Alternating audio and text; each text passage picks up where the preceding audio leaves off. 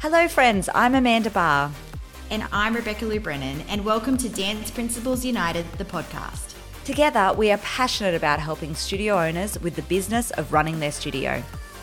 Join us as we talk everything from marketing, systems, studio culture, motherhood, life, and everything in between.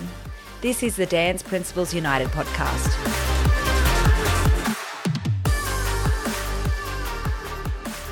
Good morning, podcast land. Happy Wednesday and welcome to another episode of the Dance Principles United podcast. I'm super excited to be joined today by Ali Phillip from BAM Dance. Good morning, Ali.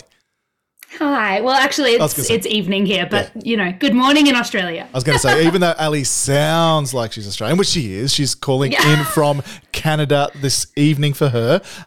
First of all, Ali, what we like to do with guests that come on is tell us a little bit about you and your dance journey.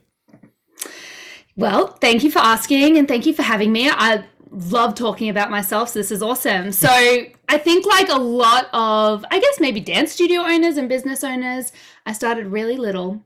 I think I was just a little dancer out of the womb and I don't know, just loved music and loved movement. And my mum put me in ballet classes, three or four, I think, and didn't love ballet. Loved jazz, give me all the glam, give me all the jazz hands and all of it. And grew up in a dance studio parallel to schooling. My studio was beautiful, really community based, and it was my second home, and did that throughout primary school, high school, and then the rest is kind of history after that. Yeah, amazing. And that's what we so often talk about. So many of the rooms we're in with dance studio owners, they have that same journey, right? Dance was their life growing up. They had that such special connection to their own studio. We always talk about, when we're dealing with a client, can you imagine if you had a bad experience walking into your first dance class or your mum did, how much different your life would be? That's why we always talk with our studio owners about making sure that everybody that walks in that door gets that 5-star rock star treatment because, people's lives could have taken very different paths, right? Well, I think it's probably the reason for I know a lot of dancers have turned their pain into that purpose. There's a lot of trauma that happens in dance studios. And I think we hope that it doesn't happen. And I admire dancers who have gone on to create different studios. And I see a lot of them in Australia and a lot of them with my clients too. I admire dancers who have been able to turn that into something really beautiful for the next generation of dancers too. Amazing. And now your focus and passion is BAM Dance. Can you tell us a little bit more about BAM Dance? Yes, so BAM is an international dance organization. We run dance classes for kids, teens, and adults with disabilities. Short version is I didn't have any experience with disability growing up. I didn't have any proximity to disability. I wanted to dance. My sister started a community center that had an interest in special needs. And during my high school years, I used to volunteer at this dance party that they had once a month. And I loved it. And I think what I loved about it was it didn't feel like this space where I needed to go and help these people with disabilities. It was a dance party. I love to dance. I love to just rock out. And so it was this really beautiful space of dance at the forefront. And then when I was in my final year of high school, she asked me if I wanted to start a structured dance class for some of the people that came to this dance party. And I honestly was like, yeah, okay. It wasn't like, oh my God, this is my purpose. This is what I've been waiting for. It was like, well, yeah, I'll just do that while I become a dancer. And, I just remember starting this class at 17 and being like, whoa, this feels like it was special. I didn't realize in the moment that what BAM would become is what it is now. I just knew it felt really good. And I feel for the families, they were like, there's nothing like this. So let's go all in. Yeah, amazing. And look, that's what we are hugely passionate about, Amanda, Beck and I, that we know that so many of our best business ideas, we know ourselves that we're executors. We're not the type of people that get these, massively structured business plans in place. We have great ideas and we jump in and execute and we sort of let it grow around us. Is that fair to say that's sort of what BAM, how BAM started and has grown out from there? Yeah, I think what the I think what the lesson in that, I mean, there's so many. I think there's a really beautiful lesson in saying yes to invitations, even if you don't know where they're going to go. Yes. And I think at 17, I had no idea, but I said yes. Just because it was something I was like, well, you never know. And I think people close themselves off to just invitations that don't feel like they are the thing that's going to get them on the path they want to go on. And sometimes you can't plan. And so it's a bit of combination of both, saying yes to an invitation and then figuring it out along the way. Yeah. And I think especially is when you're starting out your business and when you've got sort of lots of time, especially if you're a younger studio owner listening to this, when you've got more time, saying yes to more things, like you said, just gives you so many more opportunities to see and try different things. We know, in like our phase of life with our 3 kids, sometimes we have to say no to more things than we'd like to. But yeah, just saying yes, especially when you're starting out, is something that's super important to give you more opportunities, right? Yeah, because you haven't built the trust muscle yet. Like at 17, I had no idea what I wanted to do. All my friends were going out partying, to be honest. And here I was like starting this business. And I think you have to say yes to invitations to know which ones feel aligned and which ones don't. But you won't be able to build that trust muscle unless you're in the arena and you're kind of going for it. So yeah, I mean, I think it's unique. I don't know how many 17-year-olds, when they start something, I'm doing the same thing that I did at 17 that I am at almost 32. I think that's kind of unique, but I also have learned so many things along the way. My leadership has changed drastically, and there are things that have branched off from it. So I could never have thought that would have been possible. Yeah, amazing. And so for studios, because obviously your passion is helping studio owners, or one of the passions is helping studio owners start more inclusive or dance classes for students with disabilities. What are some of the things that you see? Because it is something that a lot of studios shy away from. I think, just out of sometimes a little bit, just almost like a little bit scared of it, or worried about doing the wrong thing, offending, things like that. What do you see as the main roadblocks for studio owners who don't start these sorts of classes? Exactly what you said. Oh, well, there you go. Yeah, we're done. See ya. Yeah, exactly what you said. I don't want to get it wrong. Yeah. I'm scared to get it wrong. What if I offend someone? Yeah. And you know what? Like, if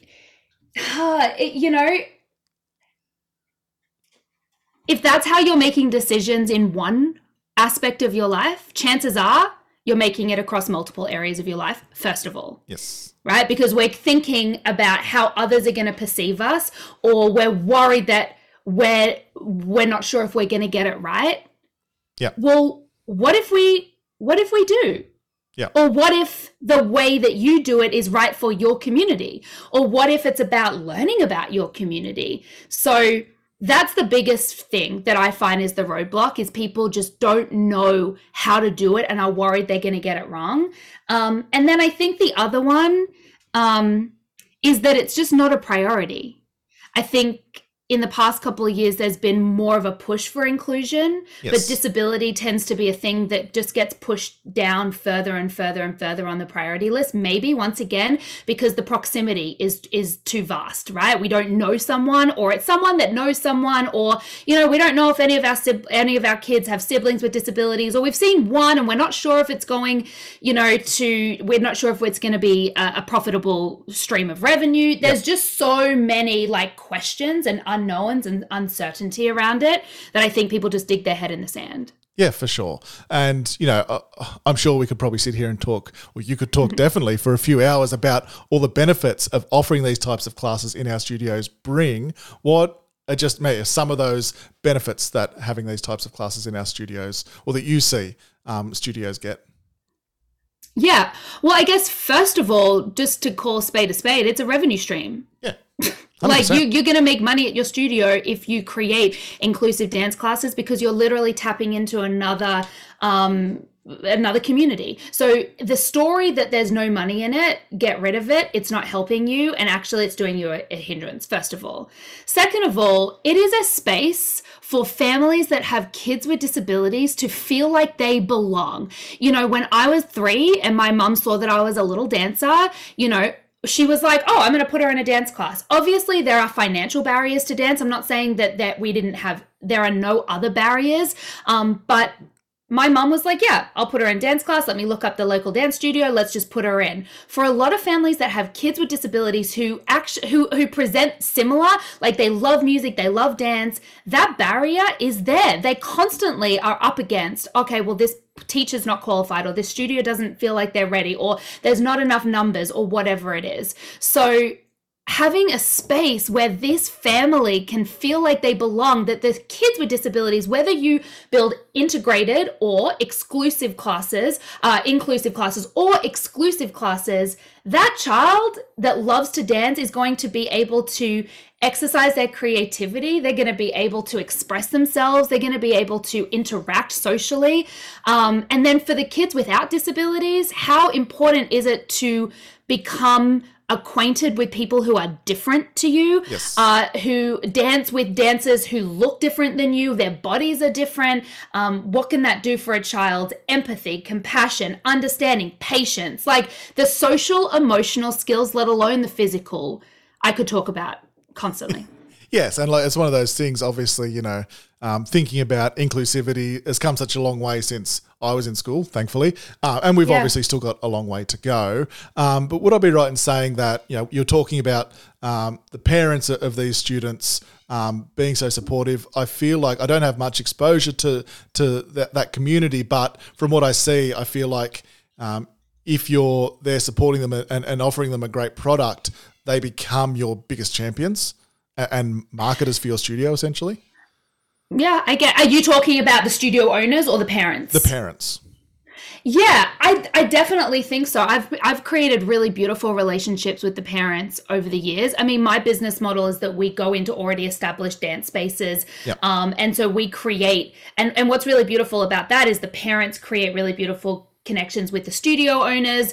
And I just, not only do they become champions of the studio themselves, but I think that's what community is. Yep. Right? Like community looks really different. You're building a space where people feel a sense of belonging. Of course, they're going to come back. Of course, they're going to be champions for your space. Yeah, for sure. For sure. So let's say we've got lots of studio owners listening to this podcast, and let's say they're thinking, yes, this is actually something I've been thinking about for a while. I've been wanting to offer inclusive classes or classes for students with disability for a long time, but I just haven't taken that leap. What would be some options you'd give them to start to get these classes up and running? Yeah, I mean, be in my space. So I offer a monthly webinar, which is just the basics. It's a 90-minute webinar. Yep.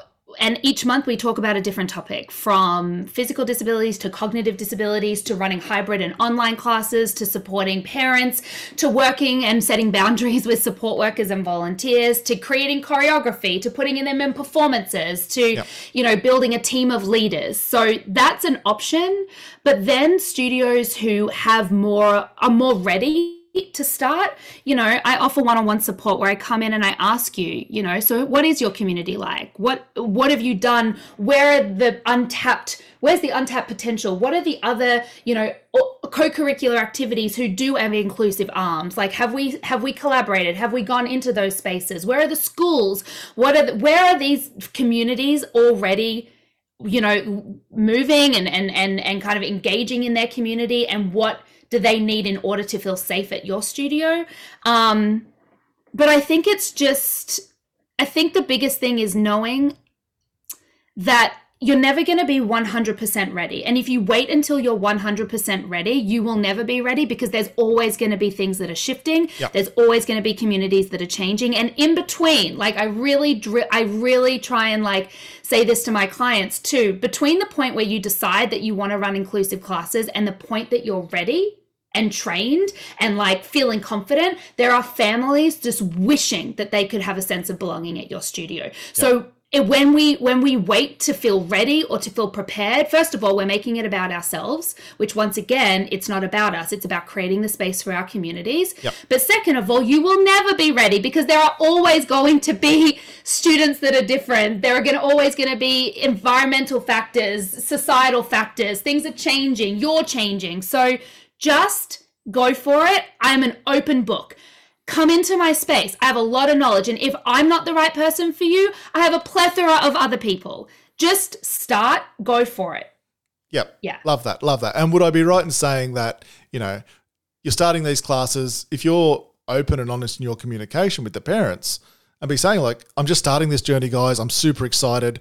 I'm probably going to make some mistakes along the way. Love your feedback. Please let me know. But yeah, if you show your genuine excitement and passion for it, they'll tell you like if you do something wrong or things like that, like, and it's okay. Like you all grow together, right?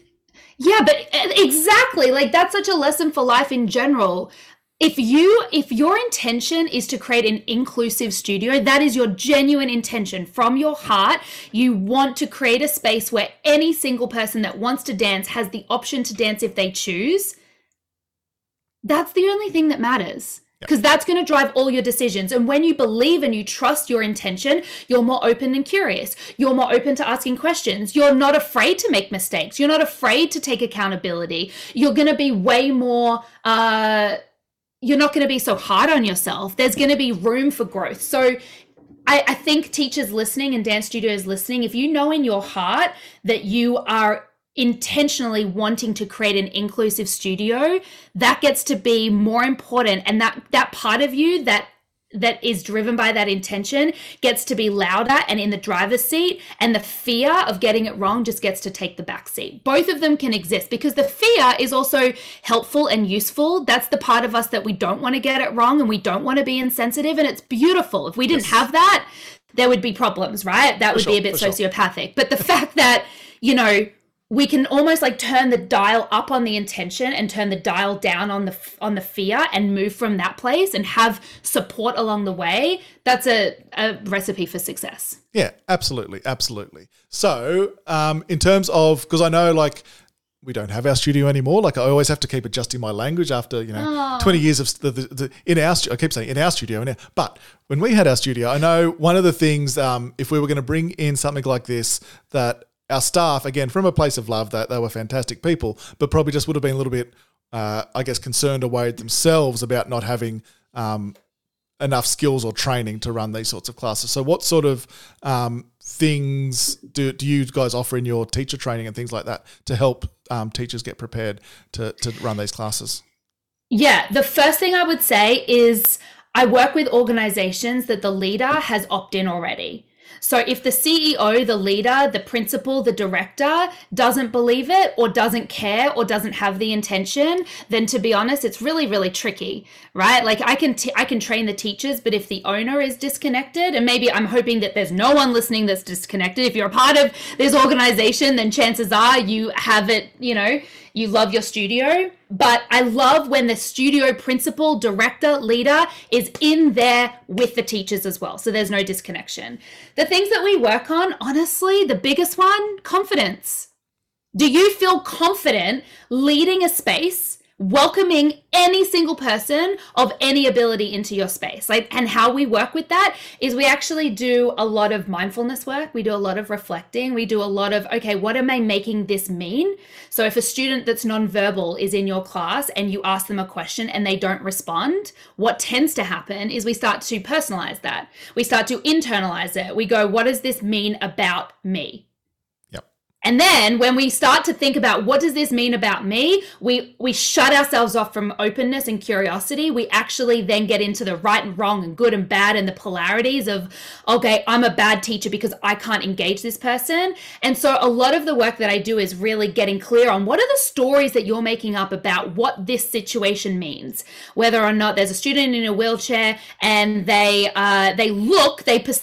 teacher perceives their somatic cues as, oh, they're not enjoying it upset because we're doing some things with our legs and, you know, they feel like they're not included. So just there are so many stories that go through our teachers' minds and our dance teachers' minds that a lot of the work that I'm doing comes from my coaching background. Is that true? When you believe that story to be true, what happens? Without the story, what do you do? And most of the time there's this like freedom of, I just have to give it a go. I just have to try it, and then we'll see what happens. Amongst that, I give a lot of teaching tips and techniques, things like using repetition, things like using music as a way of like bookending the class, you know, creating really directions of a class. So whether we face the students or whether we're in a circle, whether we're using mirrors, depending on your space. Things like transition times and you know, checking in at the beginning of your classes, being able to read the somatic cues of your dancers, emotionally regulating yourself. Like I could go on. The list is like endless. Yeah, and look, it's one of those things from, I was saying to Ali before, I've never taught a dance class, but I do have a background in high school maths teaching. And whenever you do training and things like that around you know, classes or inclusive classes for students with special needs, you find that when you go back into every single class you're teaching, that those learnings that you're having and that training you're getting there just filters through and makes every single class you teach so much better, right? Yes, 100%. I feel like you could literally just be the interviewer and the interviewee of this episode, I reckon. What's really interesting is that I started teaching people with disabilities first. Yes. So these are the dancers that I actually trained to be a teacher through, because I started at 17 and then I did my education degree and then I started teaching kids. And I found that when I taught kids, all the skills that I had acquired from being able to facilitate inclusive classes, it was just like I had kids wrapped around my little finger. I had parents of kids really engaged. I had the classes that I taught for mothers were like, wow, this is like really fun. I feel like as a teacher, when you are able to run inclusive classes, it feels like you should, first of all, be sweating at the end of the class. You should feel like you have eyes around the circumference of your head. You should feel like you have octopus arms. You're everywhere at the same time and you're just engaged. You're doing it with them. You're being there. You're modeling. It's just the level of experience that you get when running inclusive classes. It is going to change every other class that you have. Yeah. Amazing. What I loved you're talking about, because what we're super passionate about, Beck, Amanda and I in Dance Principles United, is helping studios be profitable, right? And you were talking about, you know, like these classes, it's another great revenue stream as well. But and we've had sort of lots of back and forths, gearing up for Expo and things like that. You've sent through some amazing videos. And I think something you mentioned was that sometimes people worry about how to market these classes. Again, probably out of that fear of offending, things like that. What are some tips and tricks you have around marketing for these inclusive classes or just classes with disabilities? Yeah.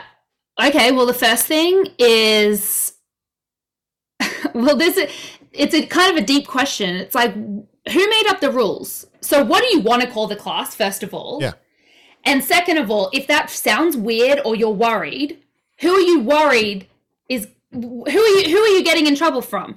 Who made up the rules that you have to say disability, or you have to say disabled, or you have to say neurodiverse, or you have to say special needs?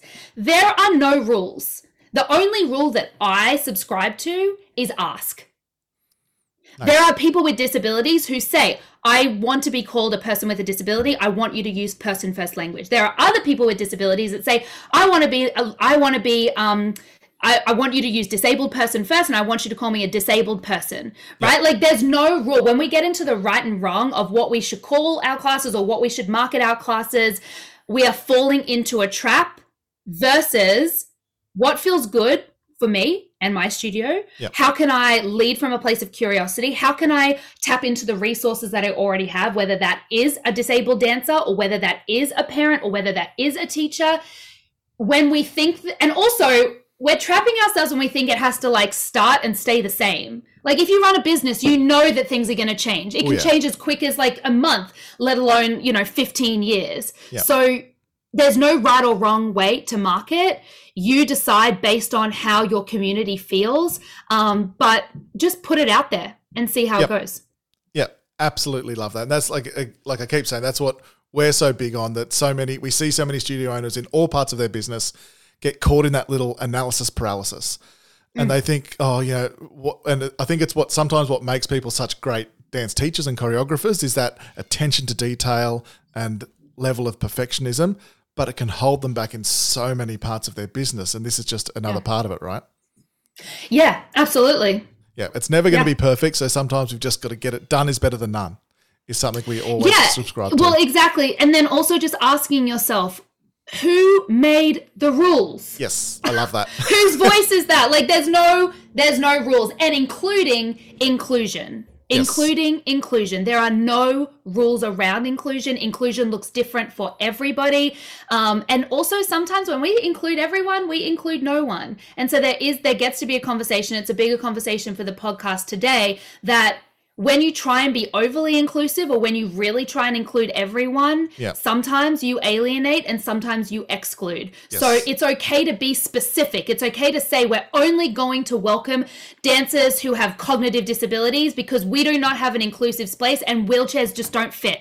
Yeah. That is okay. You know, it doesn't mean that that's going to be the business model forever, and there can't be a partnership with another organization that focuses on dance for people within wheelchairs. Yep. We start somewhere and then we expand. Yes. And it's that saying, if you try to be everything to everyone, you risk being nothing to no one, or something similar to exactly. That. And if you value everything, you value nothing. Same principle. Yep. Absolutely. Absolutely love all that.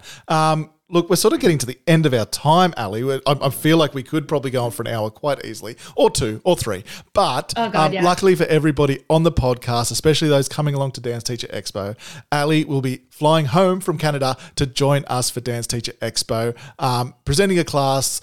She'll have a stand there in the vendor arena. Did you want to quickly give us a little the crib notes on what your talk will be about at Expo? Yeah, I want it to be immersive, and I want it to be a bit experiential. Yep. There's one thing about just hearing this information kind of lectured to you, and there's another thing getting everyone to really, I want people to leave the session feeling, first of all, thoughtful about their relationship with disability. Second of all, really motivated to take some sort of inspired action towards whatever it is, whether it is just like starting to open up the mind and do a little bit more research, or whether it is to start these classes, or whether it's to have conversations.